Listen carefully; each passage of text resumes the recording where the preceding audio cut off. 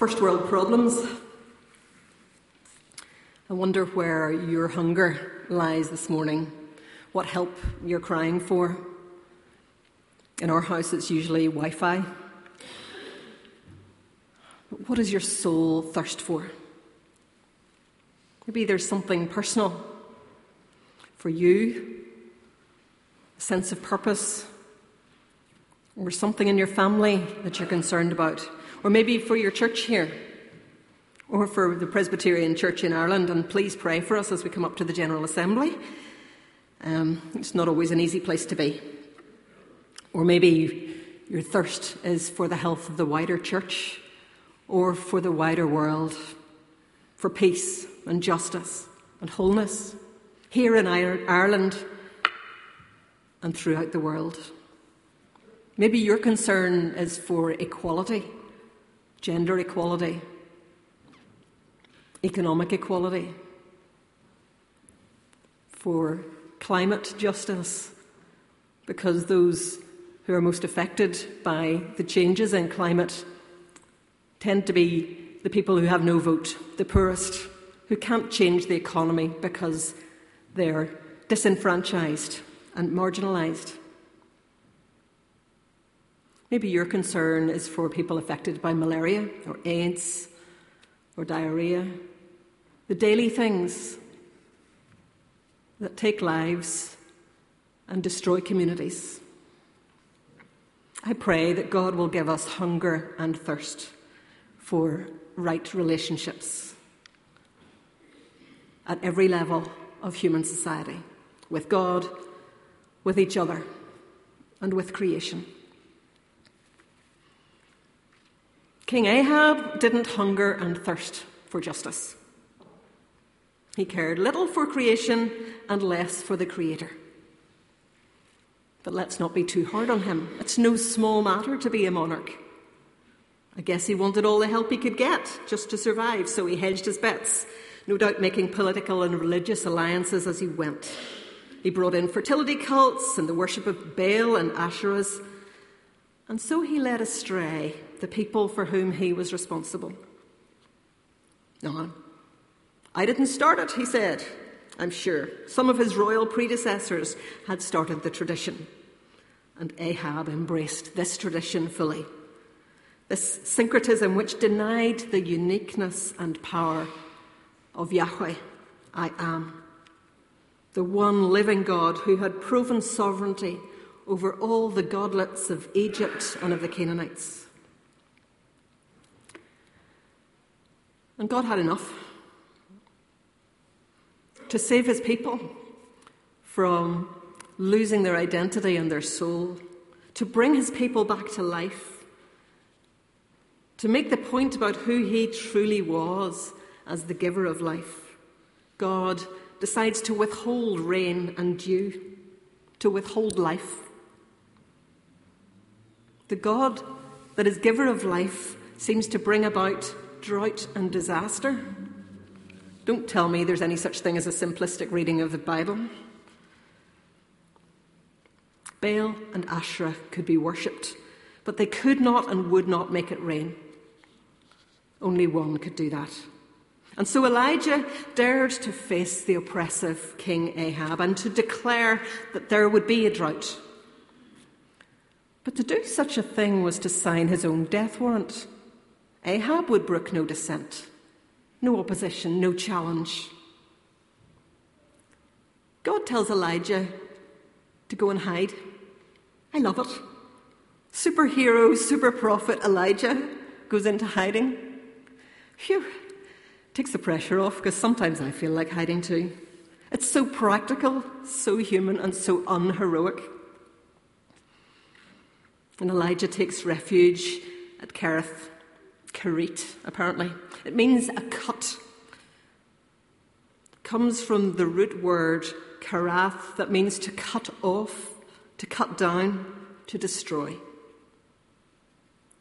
So maybe Elijah is simply cutting himself off, taking a break, so to speak.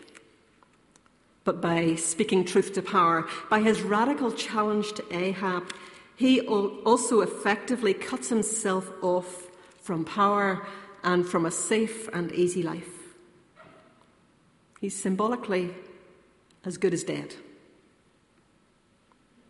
But even here at Kerith, the ravens, carrion eaters, birds associated with death, feed him, keep him alive. So God turns the consequences of sin backwards, so that instead of fear, the birds bring food to the human being. How many of you have fed the birds? How many of you have been fed by the birds? But God does something really spectacular and turns the working of evil backwards, so that instead of fear, we can receive life from vultures, grace from our enemies. Sometimes we receive what we need from unlikely places and unlikely people. And if you're tired of listening, you can just think about that for the rest of your time. Pause for a moment to think, could God be providing what you need from an unlikely or even an unwelcome person or source?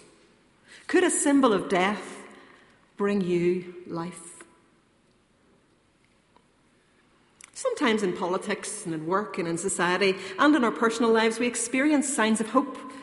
The sense that resurrection is real, that sins are forgiven, that death and destruction have been overthrown. I wonder, is that how Elijah experienced his time of being fed by ravens, his time of being cut off at Kerith? And then the drought that threatens Ahab has consequences for everyone, including God's own prophet. The stream itself, called cut off, is cut off, dried up. All that impossible hope seems to be pulled away. I wonder, does Elijah feel devastated, disillusioned, disappointed with God? And the text doesn't tell us. In the deafening silence of a dried-up stream, in the hollow absence of ravens who've flown off elsewhere to drink, there's time to listen, time to think, time to ask hard questions, and time to hear.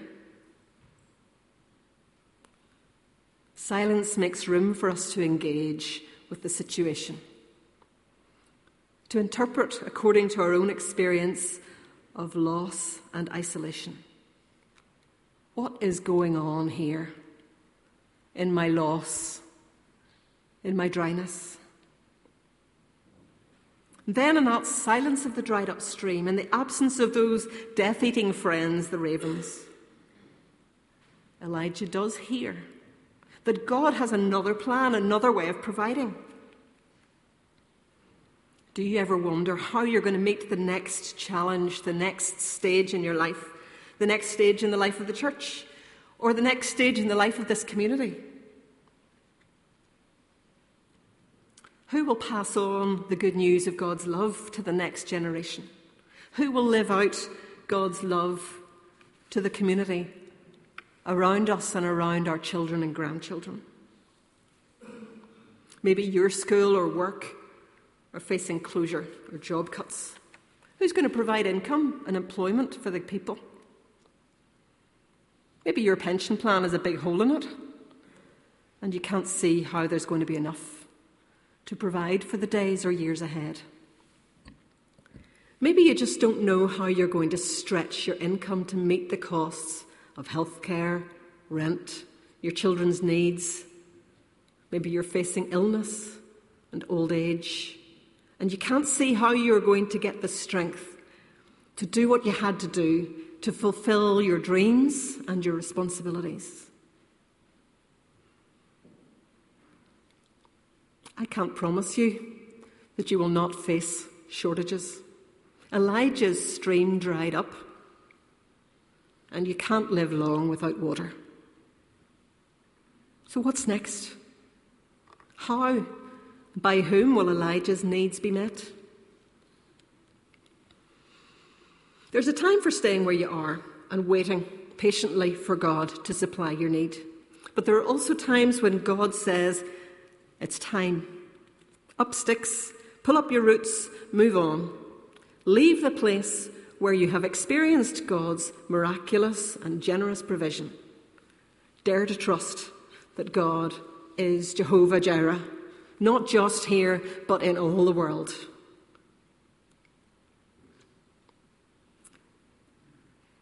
I don't know how we know when that time comes. Maybe because our mouths are dry. Maybe because our thirst is intense. And our hunger draws us to the source of life. What it comes down to is this.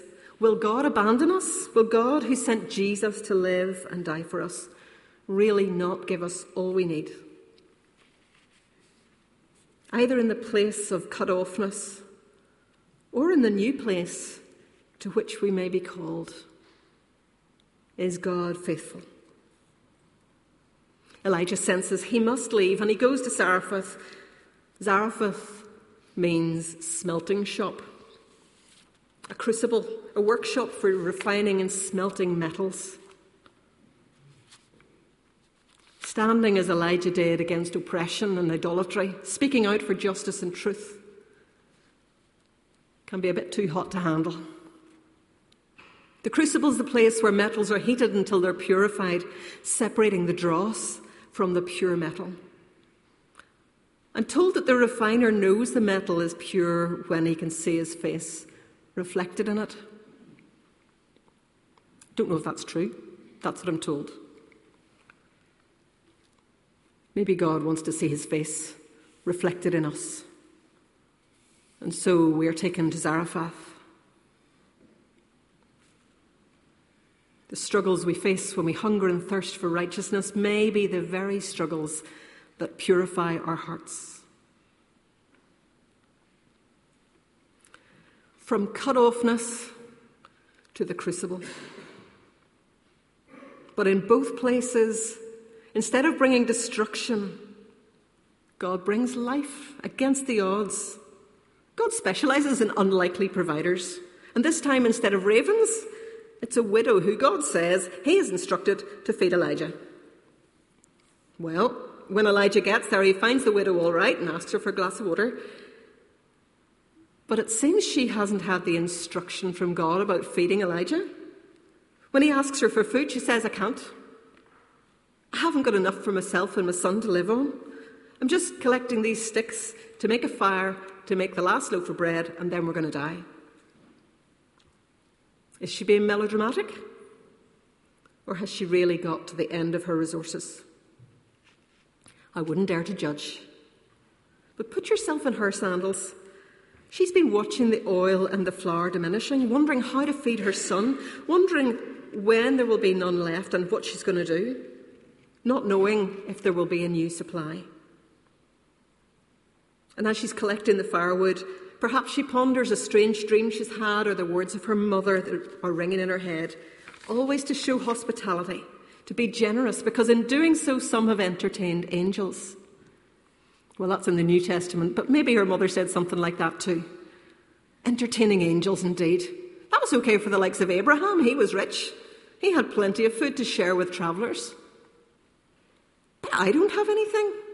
And now this stranger is asking me to give away the last that I have, to further divide up and share my son's last meal. Surely my son is my first priority. Surely God wants me to be a good mother rather than a friend to a complete stranger. Family comes first, right? It feels so holy, so righteous, so noble, and such an important principle for keeping society civilised. But throughout Scripture, this norm is challenged. Caring only for my own family, my own kind of people, my own nation, is part of caring only for myself. The God of the Old and New Testaments calls us to share what we have with strangers and enemies, with outsiders. And in doing so, we learn to recognize in the other the very face of God. And if we don't recognize it at the time, Jesus tells us in Matthew 25 that Jesus will explain to us, in so much as you did it for the least of these, my brethren, you did it for me. God is always greater than we imagine, and to limit the image of God only to my kind of other is to worship a God who's too small. An idol made in my own image, not much different from gold or silver. Such a God is too limited to provide, to heal or to save. A God who reflects only my own identity, my culture, will be unable to hear the cries of the oppressed or see the plight of people enslaved. This widow has so little that Elijah's outrageous request that she share the little she has comes as a kind of epiphany. She has so little that it cannot save her or her son in any case. Sometimes God speaks through our poverty to strip away all that we cannot really rely on so that we learn to rely on the one who loves us. Elijah's request is outrageous, but transformative. It challenges all our assumptions. The woman is redefined.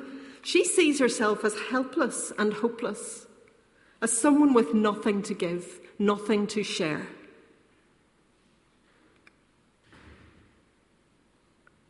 Elijah challenges that perception. He calls her to live into a new sense of personhood.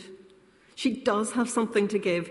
There is something she can do. She is called to a generous act, an act of faith in a generous God, called to believe that her life and the life of her son is not in her own hands, called to throw herself into the arms of a generous God. She's transformed from being a slave to poverty with no choices into a generous, brave, powerful woman who reflects the very nature of God and feeds God's prophet. That's quite a transformation. What sort of God is God? Is he asking too much of me today? And could it be that what he's asking of me is the very thing that will transform me into his likeness?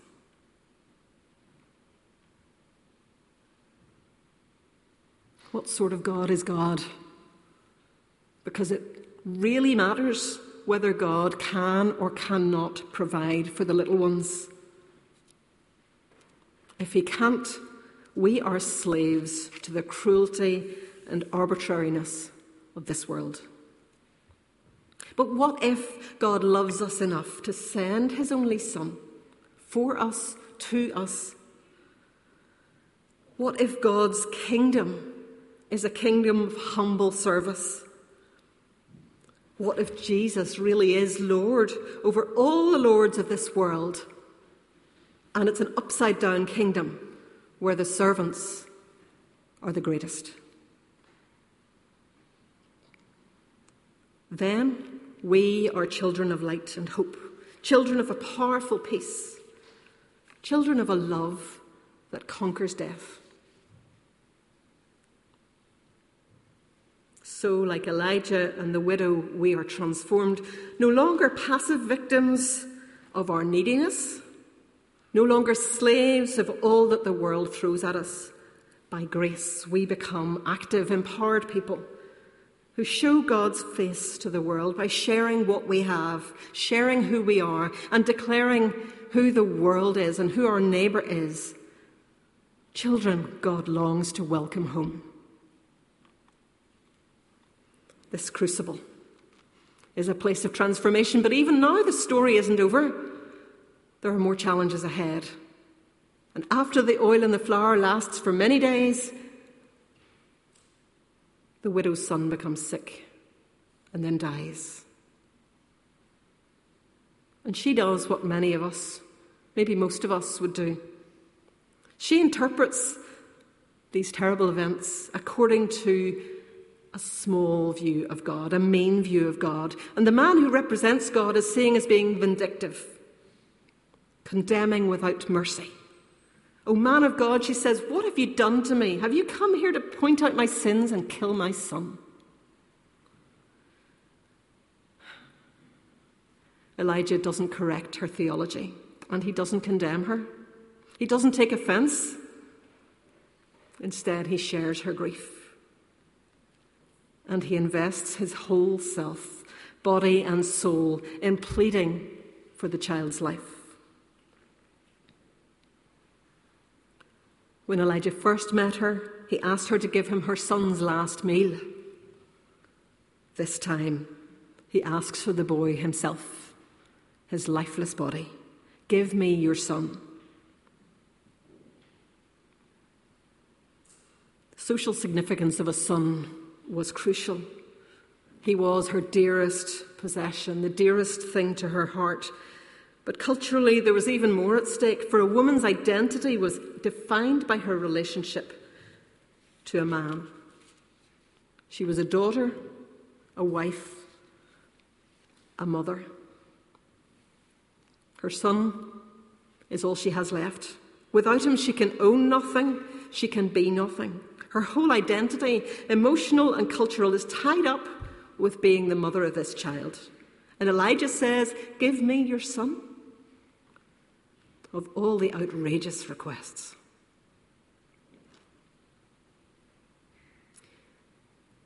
The story of Abraham being willing to sacrifice Isaac is well known, and it's a powerful antidote to the prevailing culture of surrounding nations where human sacrifice and child sacrifice was practiced various times. The end of chapter 16 also seems to have a veiled hint at the possibility of the obscenity of child sacrifice in the rebuilding of Jericho, taking place under Ahab's rule. And Scripture says, "Give me your son," not that we should put our children to death, but because God will substitute a ram for Isaac, and for the widow, her dead child is raised to life. And for us, Jesus Christ is our life, God's own Son given that we may live forever. But if you've lost a child through death or rebellion, this is hard to hear. Why can God not raise my child to life? Why must I live the rest of my days with this void? We aren't told why. But today, for those who ache for children they never had, for those breaking their hearts for children lost or torn away, hear this call. Give me your child. The call comes not from an angry God punishing us for our sins. Instead, from a God who loves to heal, to restore, the God of life who loves us. There is life to live. There is death to conquer. And after 3 days, or 3 years, or 3 lifetimes, we will be raised to the new life God has prepared. So whatever you hold most dear today, whatever it is you feel you're losing or have lost, God says, give it to me. Give me your child. Trust me with your pain. Trust me with your life and the life of your loved ones and the health of your community. And God loves us more than we love ourselves. By the same power that was at work in Jesus Christ to transform the brutality of crucifixion into redemption for a lost world. God is at work to transform our sufferings into new creation, new life. In childbirth, there is pain. We can hardly think ahead to the joy that is promised. And yet the pain will pass and the new life will come. This is the word of the Lord. Thanks be to God.